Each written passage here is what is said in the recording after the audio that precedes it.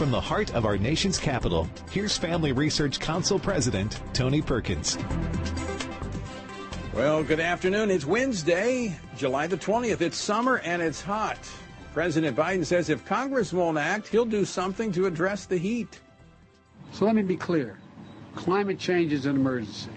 And in the coming weeks, I'm going to use the power I have as president to turn these words into formal, official government actions through the appropriate proclamations, executive orders, and regulatory power that a president possesses.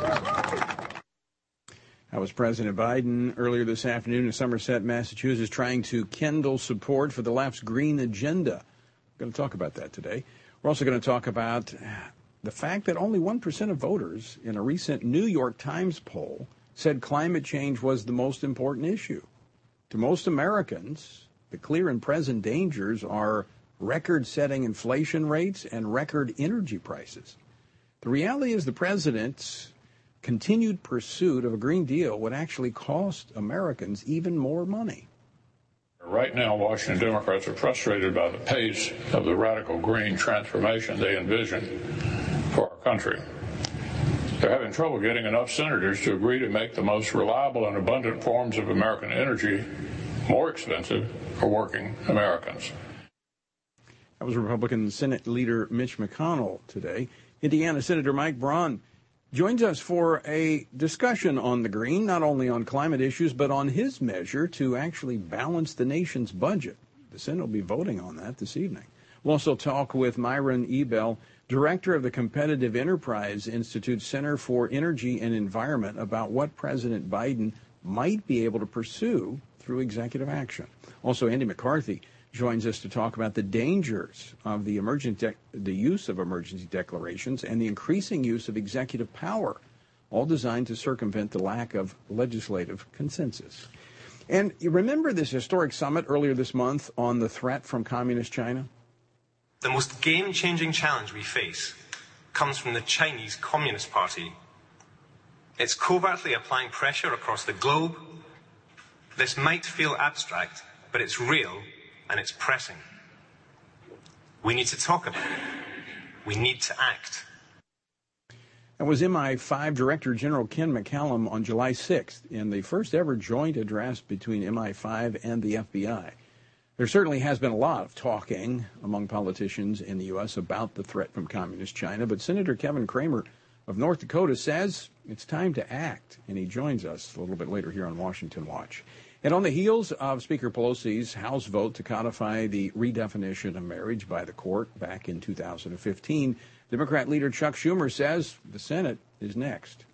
I want to bring this bill to the floor, and we're working to get the necessary Senate Republican support to ensure it would pass. Well, will there be the support in the Senate? We're going to talk about that. We'll talk with Wisconsin Congressman Glenn Grothman about it, as well as the State Department giving grants to promote atheism. That's right, the State Department using your tax dollars to promote atheism. We're going to talk about that. The website, TonyPerkins.com, lots of information there for you, so be sure and visit TonyPerkins.com. And it's time to register for this year's Pray Vote Stand Summit, which will be held at the First Baptist Church in Atlanta, Georgia, September the 14th through the 16th. Great lineup of speakers, as usual. To find out more, go to prayvotestand.org/summit. Today's word, coming from the Stand on the Word Bible reading plan, is found in Psalm 55. It's verse 22. Cast your burden on the Lord, and he shall sustain you. He shall never permit the righteous to be moved. What a promise. You know, David, betrayed by someone close to him, which put his very life in danger, knew where to turn to the Lord. To join us in this journey through the Bible, you can find out more by going to frc.org/Bible. Despite the 9.1% inflation rate that is giving every American a steep de facto pay cut, President Biden is currently working on climate and energy policies that will only make our economy worse. The country hasn't had a balanced budget in more than 20 years. And in President Biden's first year in office, the government spent $2.8 trillion, that's with a T, more than they collected, contributing to our current national debt of more than $30 trillion.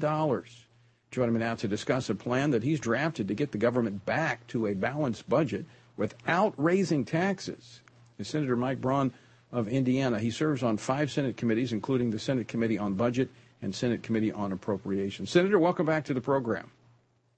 Good to be back on, Tony. So you have a plan that would balance the budget, meaning we would not be spending more than what we're taking in without raising any taxes. How do you plan on doing that? That is true. It keeps the Trump tax cuts in place from December of 2017. That's driven Main Street through small businesses and been really behind that strong economy. And here, I want to make it so easy, Tony, that nobody, at least a Republican, can say no to it, because 10 years, it takes what we used to categorize as discretionary spending. In other words, where you had to budget, where you had to appropriate, we're going to put it back there from mandatory. The gimmick here has been to put everything on autopilot, just like our entitlements, Medicare, Social Security, Medicaid, and a host of others. And you know why? That takes it out of the budgeting and appropriating the roll up your sleeves that you need to do to make sure you're spending money correctly. It's now manifested itself into $1.5 trillion deficits annually. Joe Biden, his blueprint for the country is in 10 years to be $45 trillion in debt. In other words, $1.5 trillion average over the next 10 years. What a business plan for future generations, our kids and grandkids. It's shameful.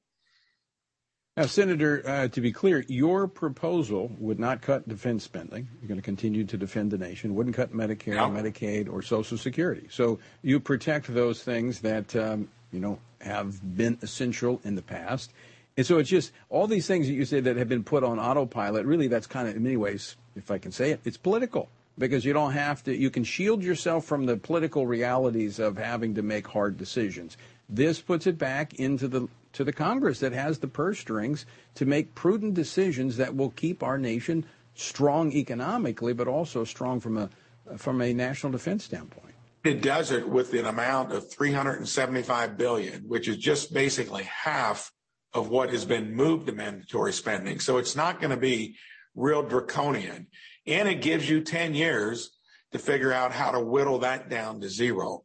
That doesn't mean we shouldn't take on reforming Social Security and Medicare. Those are the two biggest drivers of our structural deficits.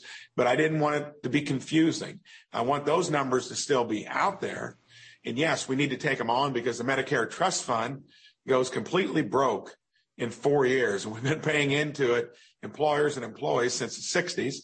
Social Security, actuarially, we've known it for decades, goes broke in about 10 years. We still need to address them if we're going to get to a place where we start paying off debt. This brings us in 10 years to where we are running a surplus other than the interest payment. And sadly, with all the debt already in the system, that'll be close to $1 trillion, which will equal defense spending and discretionary spending each. So we got a lot of work to do beyond this. This is just to put a platform out to where we started and to where it'd be hard to see why a Republican would say no. Senator Braun, the reality is if we don't do something, as you just pointed out, on the interest alone that we owe on the debt, if we continue to see under this administration the policies that are driving inflation, raising interest rates to try to get that inflation under control, we're not going to be able to service our debt as a nation. No, and as a snapshot right now, you can make the argument, well, it's not that bad. But if you look at where we are now versus just 20 years ago, we are the second most indebted country in the world of a fairly large economy. Only Japan exceeds us. They are the third largest economy in the world and have had trouble growing it because they built debt into their system so aggressively. And a 1% interest change on every $1 trillion is $100 billion. 30 trillion, every 1% interest change is $300 billion. And interest rates, the Fed said they're going to take up maybe 1, 2, 3 points to whip inflation. Look what that will do. It is really starting to get scary how all this adds up. Everybody here shrugs it off as no big deal.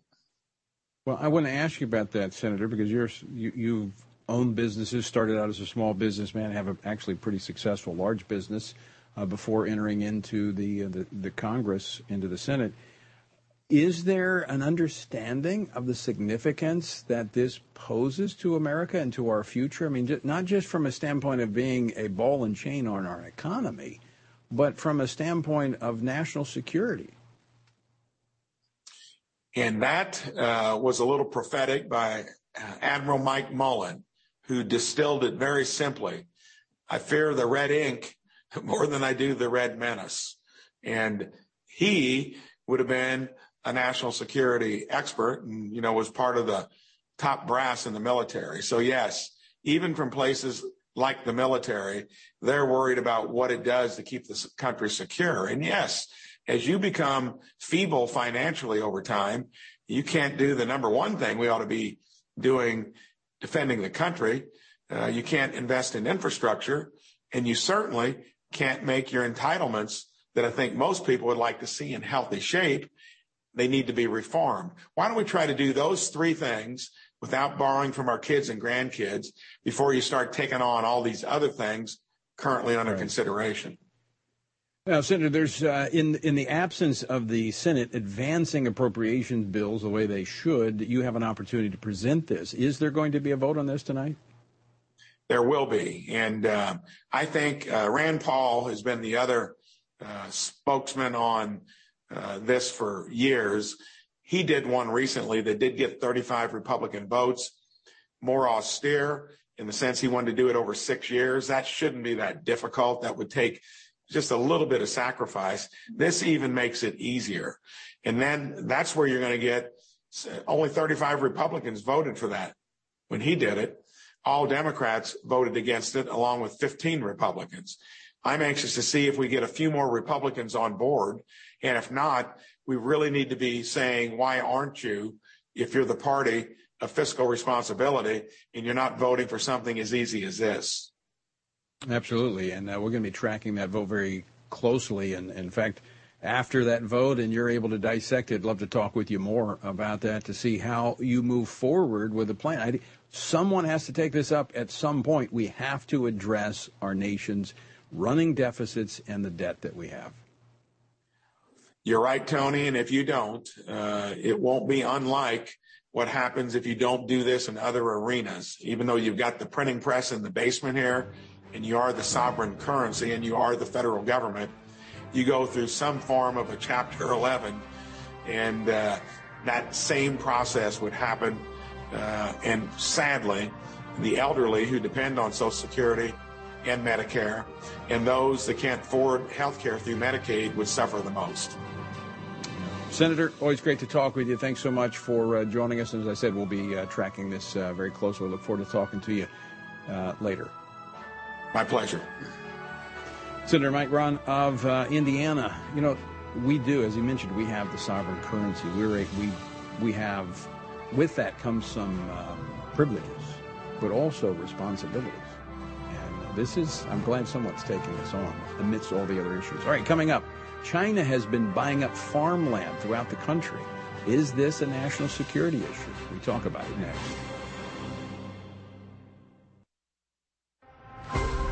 Would you like to spend consistent time in God's Word? Then join Family Research Council on an exciting journey through the Bible. FRC's 2-year Bible reading plan helps you to approach daily Bible reading intentionally. You will dive deeper into the nature of God and how His Word speaks into cultural issues of today. All wisdom comes from God, and He has given us the Bible as a way to understand the world. His Word is necessary in our lives, so much so that Christ said we are to live on every word that comes from the mouth of God. He calls it our daily bread because we need it daily to sustain us and nourish us spiritually, just like food does physically. Start this adventure today with Family Research Council. When you sign up, we'll text you with daily passages and questions that help prepare you for conversations with your friends and family. To begin this journey, visit frc.org/Bible.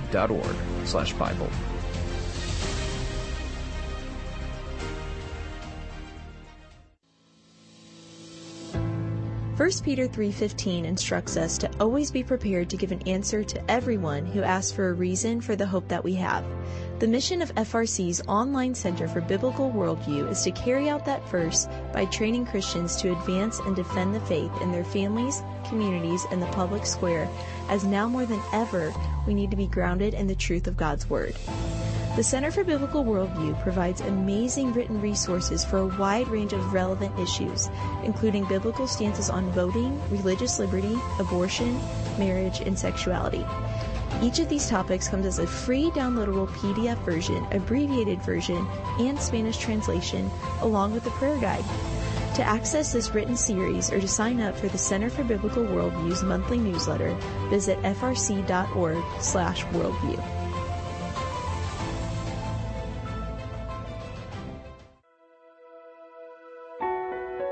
Did you know that from as early as 12 weeks, and certainly by 20 weeks, an unborn child can feel pain?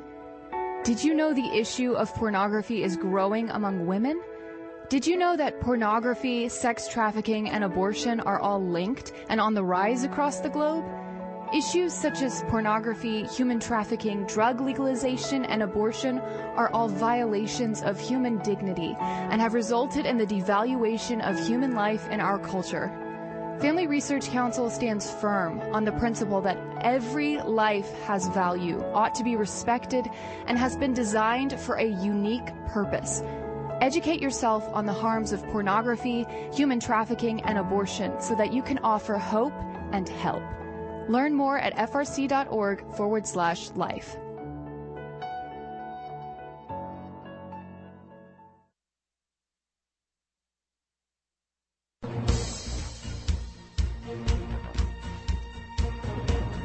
Welcome back to Washington Watch. I'm Tony Perkins, your host. If you live in Kansas, and I know we have a lot of listeners in Kansas, I'll be there this weekend. Sunday morning, I will be at Central Christian Church in Wichita.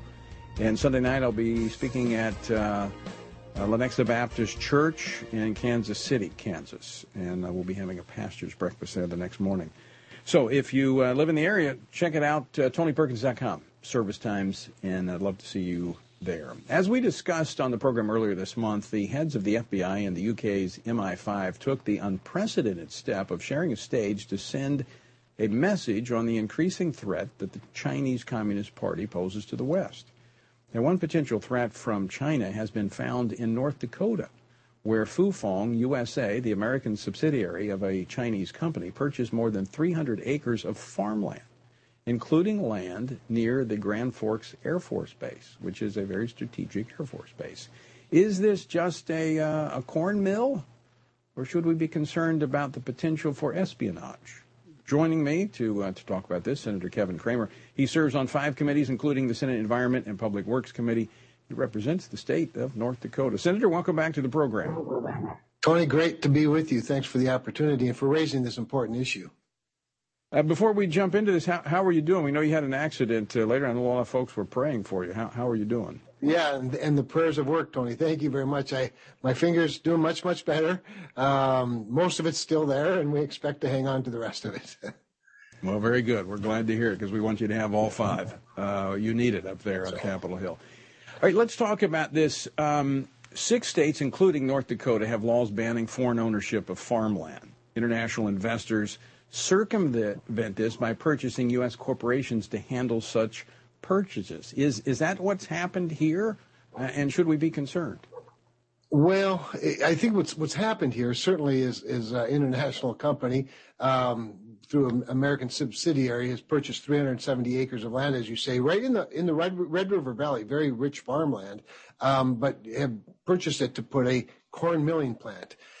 You rightfully point out the additional challenge of it being 12 miles from the Grand Forks Air Force Base, which is a very important ISR, that's Intelligence, Surveillance, Reconnaissance air base. It's a reconnaissance wing, actually. It flies unmanned aerial vehicles, very sophisticated. And then in addition to that, we just launched a new space development agency ground station for working satellites in the low Earth orbit. And of course, there's a lot of important data that goes up and down from space to Earth at Grand Forks. And so that presents an additional challenge. But I think, your point about the farmland is an important one, because setting just aside for a moment the very obvious concern about data links between space and Earth at Grand Forks and the opportunity for the Chinese to do what they do very well, and that is steal and spy. Just the fact that the Chinese Communist Party is taking up more assets in the United States, taking up more farm assets. They already, remember, during the pandemic, have a major play in America's livestock industry through packing plants. And we saw how the vulnerability of that supply chain played out during the pandemic. And clearly, when you have 1.5 billion people, food becomes a national security issue. And when you produce a lot of food, food is already a national security issue. So there's lots of things to be concerned about here, Tony. Yeah, I mean, when we look back at COVID and we look at the concern we had over personal protective equipment that China was producing and holding on to, I mean, why would we let them come to our own country, buy up precious farmland that we need to feed our folks as well as use as exports to feed our allies? Well, that's a very important question. I think the answer from me anyway is we shouldn't. But at the same time, remembering that we exercise private property rights, we want our farmers and the landowners to be able to do what they want with their own land and be able to take advantage of economic opportunities. That said, we are now talking about a national security risk. And food, like energy, like protective equipment that you referenced, pharmaceutical industry assets, energy. There are lots of things. How about chips? We're having a big battle in the Senate this week over chip manufacturing. There are a lot of things a lot of vulnerabilities that were exposed during the pandemic that we need to be very careful to protect as a national security measure. And certainly food is chief among them, and farmland. So, Senator, you sent a letter to the Secretary of Treasury requesting a review of the Fufeng Group's purchase. Have you heard anything yet? I have not heard anything directly, but we stay in regular contact. So the letter is to the Treasury of the Secretary Janet Yellen, who is the chairman of what's called CFIUS, the Committee on Foreign Investments in the United States. We've asked them to take a review of it. We've included Lloyd Austin, the Secretary of Defense, who sits on that same committee, along with about 14 other cabinet and White House officials. Normally, agricultural transactions are exempt from CFIUS. They are, in fact, going to take a look at it.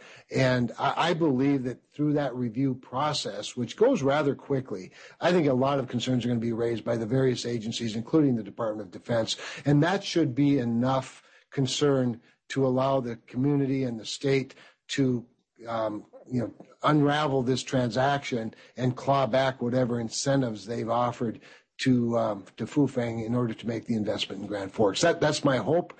That's my expectation. And if not, then there'll be an investigation beyond that, perhaps. And ultimately, the President of the United States does have the authority through CFIUS to unravel a transaction that he believes presents more risk than can be mitigated. And I just don't think it'll have to come to that.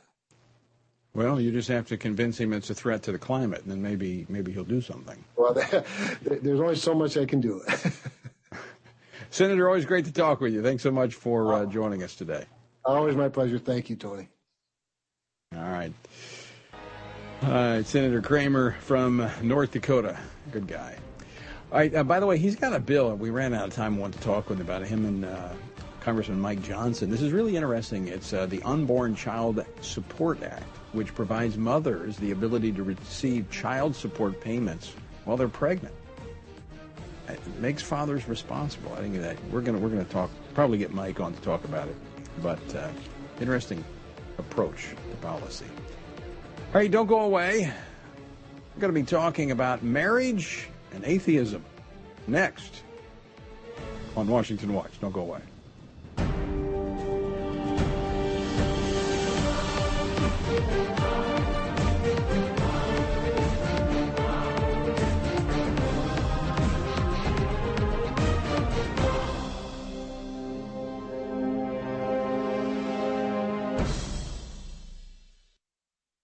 Are you a university student? Do you know a university student, specifically one who wants to grow as a Christian leader to positively influence public policy and the culture? Look no further. Family Research Council has a life-changing 12 to 15-week internship program that has prepared and equipped students to take the next step in their professional journey. With a speaker series focusing on careers and callings, lectures from prominent conservative leaders, and weekly biblical worldview training, students will grow in personal and professional development.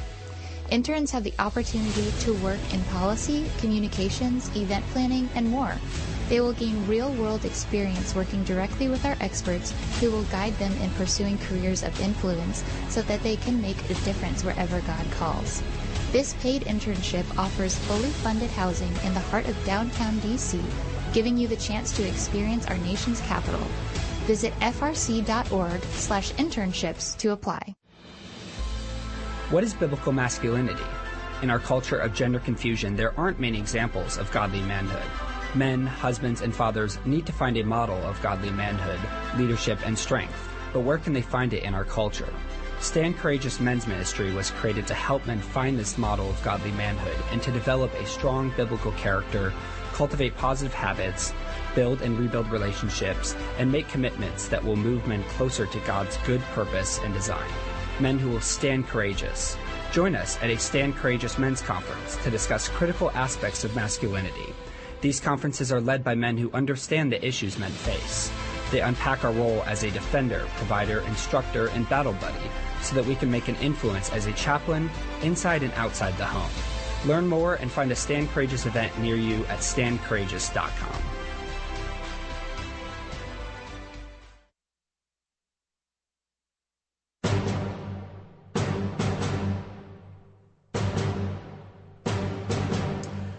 Welcome back to Washington Watch. I'm your host, Tony Perkins. Good to have you with us. The website, TonyPerkins.com. Lots of resources there for you, including one of my topics I'm going to be talking about here next is the House voting yesterday to redefine marriage. In fact, 47 Republicans joining with that. Now, it's only 22% of the Republicans, so it's not a landslide. But it's concerning. And you need to find out where your member of Congress stood on this issue. And if you go to TonyPerkins.com, I've got a list of those 47 Republicans that joined all the Democrats in supporting this codifying of the court's redefinition of marriage. And so if you go to TonyPerkins.com, you'll see it under episode resources, and it says, tell the U.S. Senate not to redefine. So you can send a message to your senator and to your member of Congress. All right, before we get into that, I want to talk about this. The State Department last year spent $500,000 in taxpayer money, your money, to support the rights of atheists and other non-believers overseas.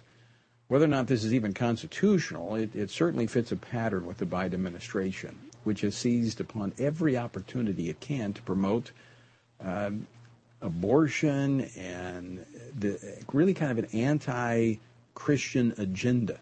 Joining me now to discuss this, as well as his vote yesterday against the redefinition of marriage, is Congressman Glenn Grothman. He serves on the House Oversight Committee and Reform Committee. He is on the House Education and Labor Committee, as well as the Budget Committee. He represents the 6th District of Wisconsin. Congressman, welcome back to the program. Glad to be on the show again. A lot of activity going on here in Washington, and I would say that the activity of the Biden administration is not kind of, it's all the way what I would call anti-God, anti-Christian. I mean, you add up all the things that have been going on here in June, it's just stunning what it's become in this country. And of course, you're talking about a majority party. I mean, a clear majority of Americans voted for the Democrats instead of the Republicans in their House races 2 years ago. I'm not sure if this is what they expected, but it's important that you're doing a good job to at least explain to the public what they're getting for their votes 2 years ago. Glenn, I mean, having served on the U.S. Commission on International Religious Freedom, I understand the importance of religious freedom as a foreign policy objective, because countries that have religious freedom also have greater economic stability and social stability. So I see that. I understand that completely as a foreign policy objective. But how is promoting atheism beneficial? And isn't that really kind of establishing a religion by promoting atheism? Well, Tony, the way I look at it is this. John Adams said that our Constitution is made from moral and religious people. And clearly God has blessed this country beyond what any other country throughout human history has had. Now, when we begin to send out grants to promote atheism, the grants by itself are horrible. I'm sure whatever literature these nonprofits come up with will be bad. But just the fact that the United States is sending out these grants, people around the world look up to the United States. They want to say, what is the secret of America's success? Why is it so much better to live in the United States than Cuba or Greece or Ethiopia or wherever? And when the word gets out that the United States is sending out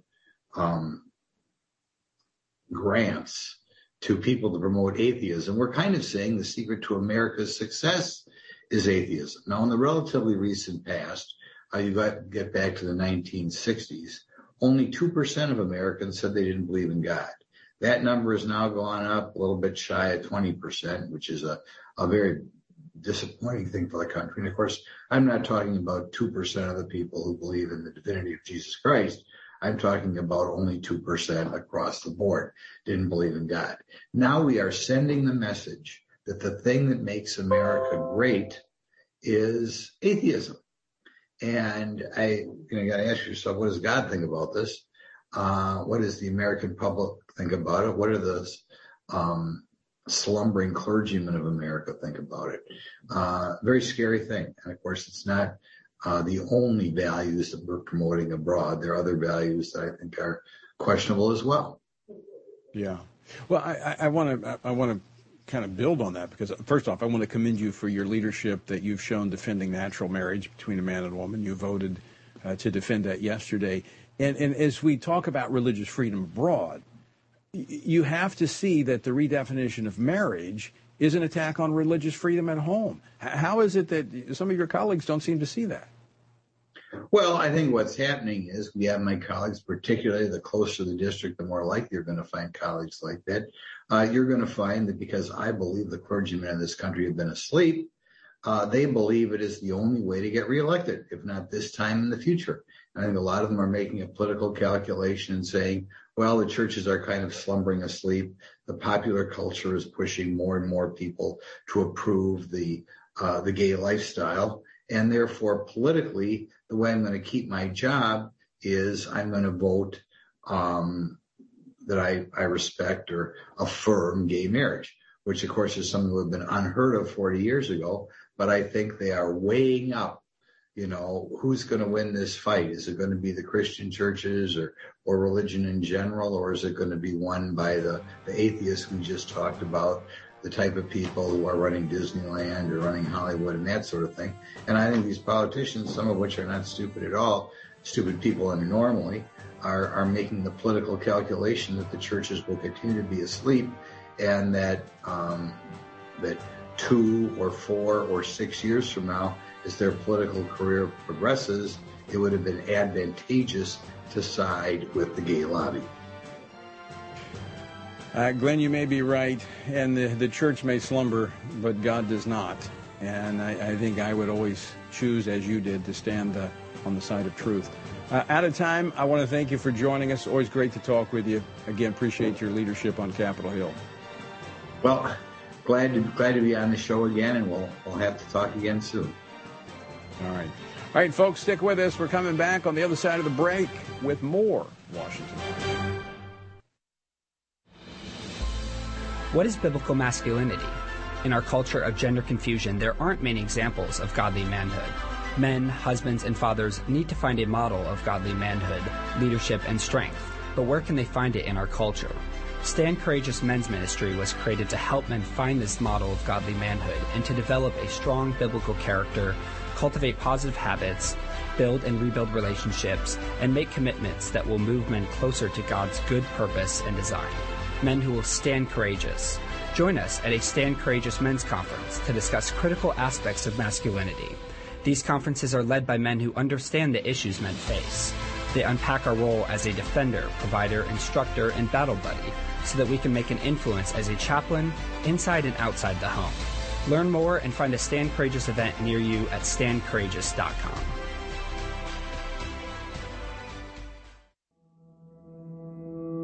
With the increase in tech censorship of conservatives and Christians, Family Research Council created a tech subscription platform to be sure we don't go completely dark due to censorship. It is important to us that we stay connected with you and that you stay informed. So if we get canceled, you can still access updates on faith, family, and freedom. How? Just text STAND to 67742 to sign up for our text alerts, and you will get FRC's content straight to your phone. Again, just text STAND to 67742 and you will get alerts on the biggest stories of the day. With just a simple text, always have access to our content and stay informed and connected with like-minded community. Text STAND to 67742. That's STAND to 67742.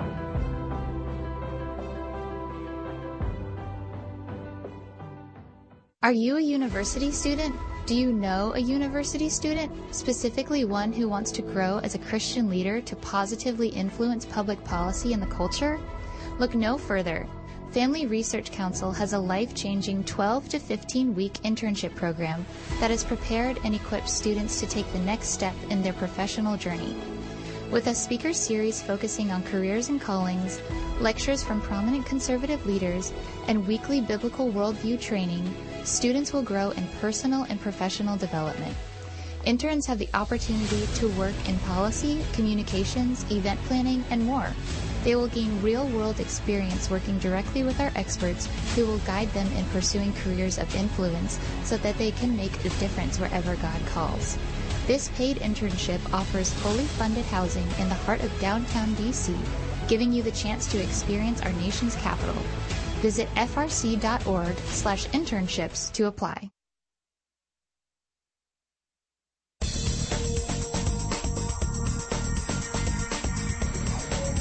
This is Washington Watch. I'm Tony Perkins, your host. And by the way, if you'd like to contact your member of Congress, at least those who voted against marriage, go to frcaction.org/marriage.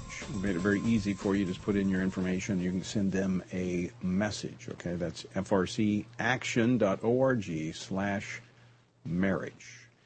All right, we've been discussing President Biden delivering a speech today focused on the environment. He was in Massachusetts. He made his intentions clear that he is considering declaring a national climate emergency this summer, a clear attempt to satisfy his left-wing base as his environmental agenda has stalled in Congress. So my message today is this. Since Congress is not acting as it should, I said last week, and I'll say it again loud and clear. As president, I'll use my executive powers to combat the climate crisis in the absence of congressional action.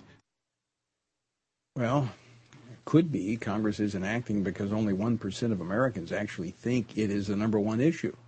Most are concerned about inflation caused by his own disastrous policies, energy crisis that we're facing, again, because of his own energy policy.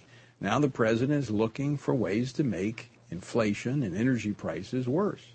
Joining me now to talk about this and more is Myron Ebell.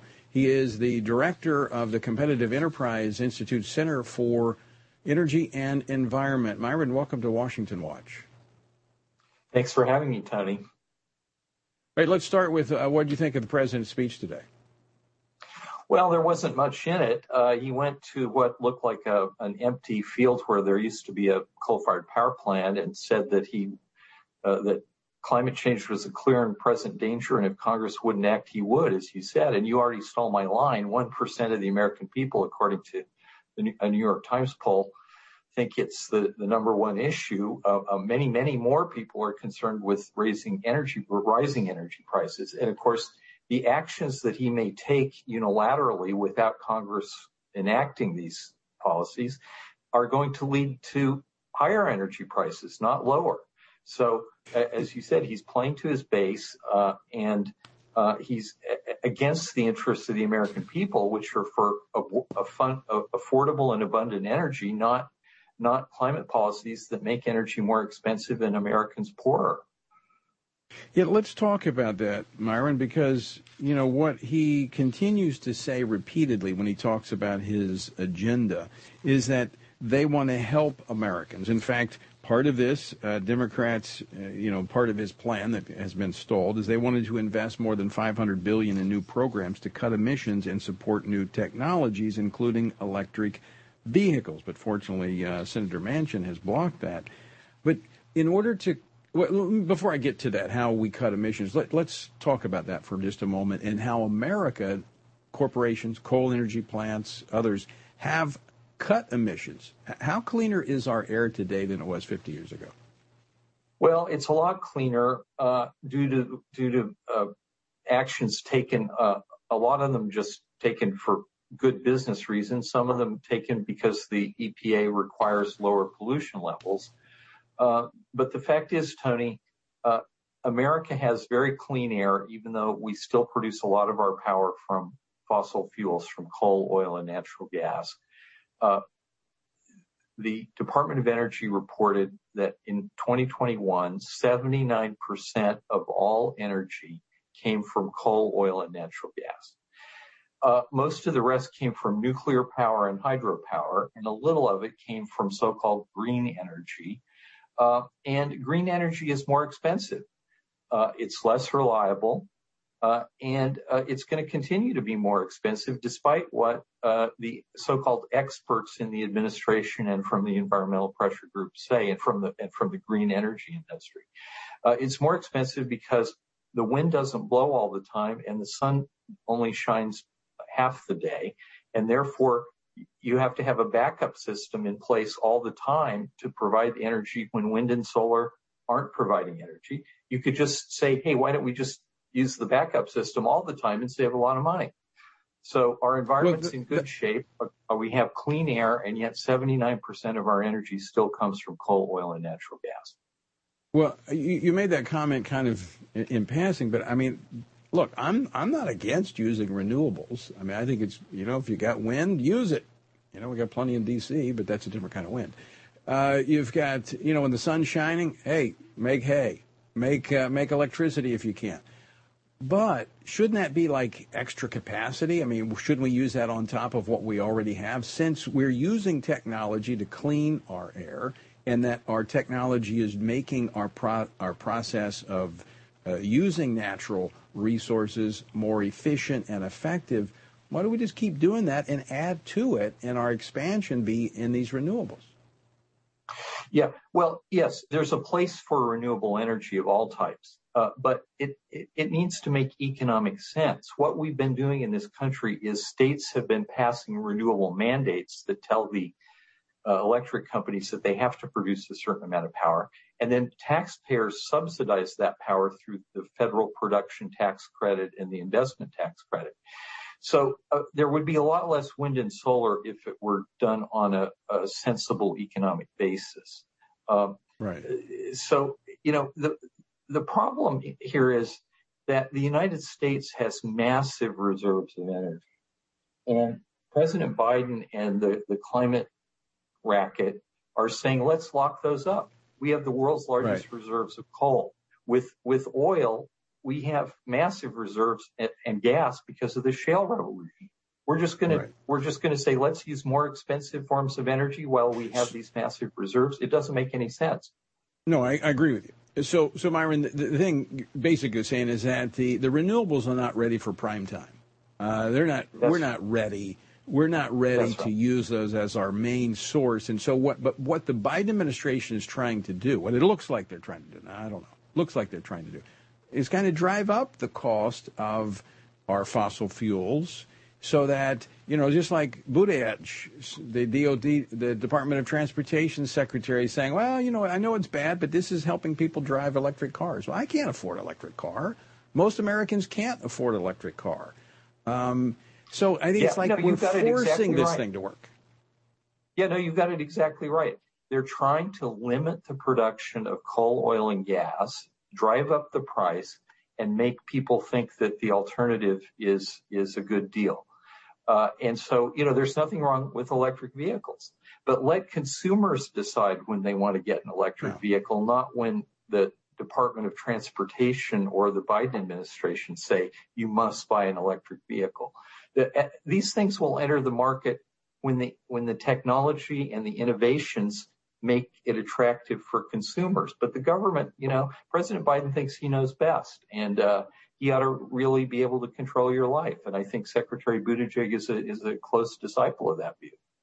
So I wonder, it seems like free markets work better than planned economies based upon what we've seen in history, but I don't know, I could be mistaken. Myron, great to talk with you. Thanks so much for stopping by today. Thank you, Tony. Look, folks, it's real simple. Look, I'm all for renewable energies, wind, sun, whatever. But let's let technology catch up with it. What we're doing is we're hurting families by forcing this.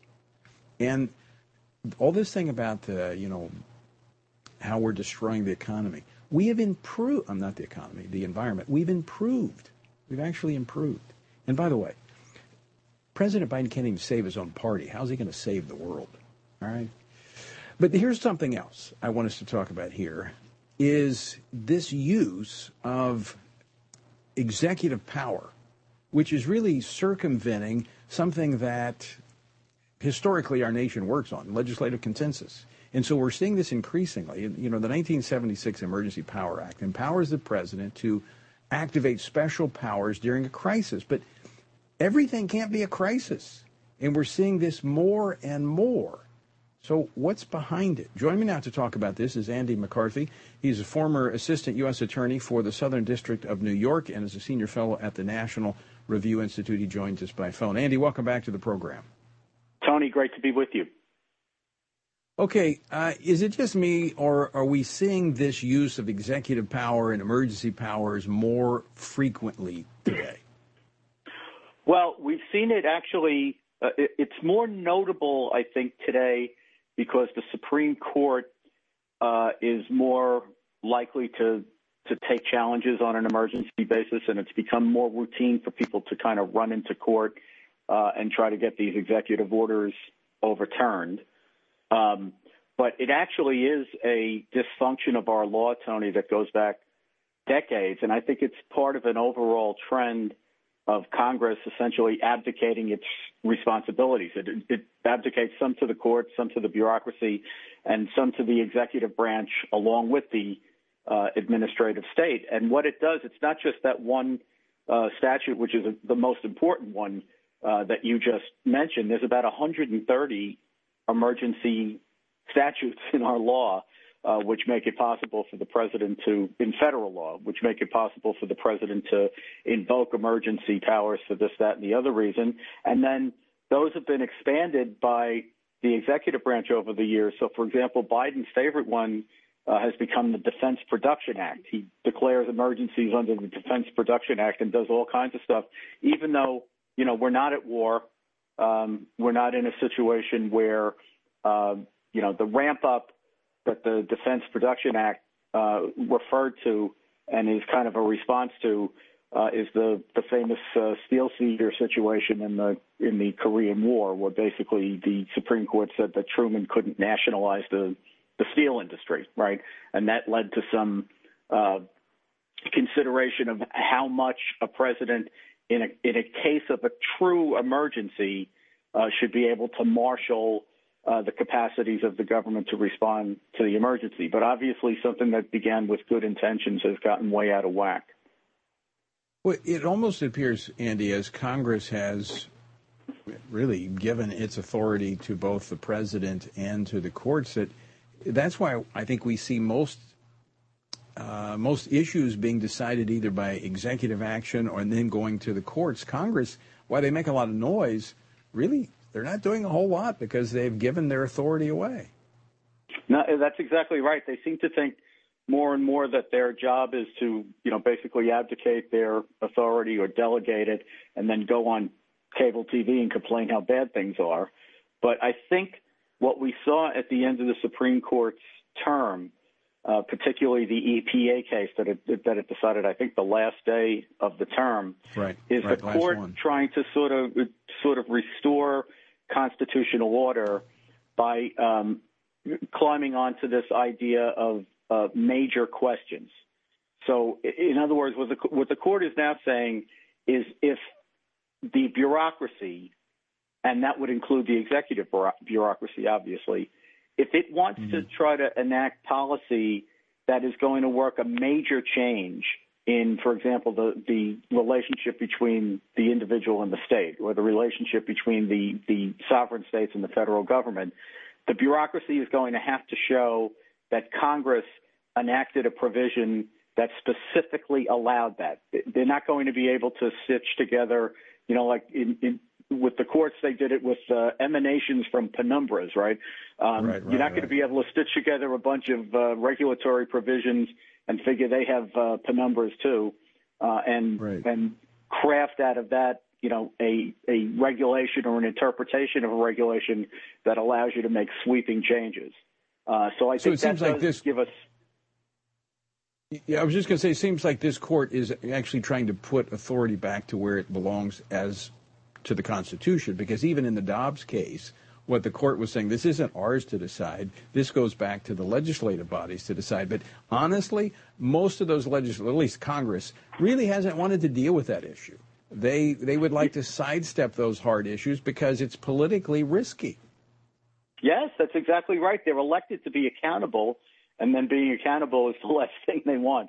But I'm glad that you mentioned that this was sort of thematically what we saw from the court in this term, because I think they're being accused, especially what I regard as the constitutional conservative block of the court, has been accused of usurping authority. And I think what they've done is quite the opposite. They're trying to restore the constitutional boundaries, and if anything, they've divested the court of authority and given it back, whether to the states or to Congress or wherever it's properly exercised. So very quickly, got 30 seconds left, Andy, but should Congress take a look at some of these statutes that have given away authority to the executive branch and take back that authority that's theirs under the Constitution? I think they absolutely should, Tony, because, we're in a modern era where Congress can, on a dime, convene, right? We're not talking about an era anymore where, Congress is weeks away from Washington and the president has to be able to react to crises. There's no reason that we have to act like we're in a constant emergency when we can react to emergencies. Right. Andy McCarthy, always great to talk with you. I always appreciate your insight and understanding of the process. Thanks so much, Tony. Appreciate it. All right, Andy McCarthy. I've seen this for a long time, is that Congress really, it's like a hot potato. They would rather the administrative state and the courts decide a lot of this. I'm speaking very broadly. There are many men and women in Congress that are frustrated for the same reason. They want to take on these issues. All the more reason we need to be praying for them and pray for more of them and support those who will take on the responsibility that the Constitution gives to the Congress and hold the executive branch and the courts in check. That's what the system of checks and balances are, 3 branches. All right, out of time. Thanks so much for joining us. Until next time, I leave you with the encouraging words of the Apostle Paul, found in Ephesians 6, where he says, when you've done everything you can do, when you've prayed, when you've prepared, and when you've taken your stand, by all means, keep standing. Washington Watch with Tony Perkins is brought to you by Family Research Council and is entirely listener-supported. Portions of the show discussing candidates are brought to you by Family Research Council Action. For more information on anything you've heard today, or to find out how you can partner with us in our ongoing efforts to promote faith, family, and freedom, visit TonyPerkins.com. Also, to leave a comment about Washington Watch, call our watch line at 1-866-372-7234. That's 1-866-372-7234.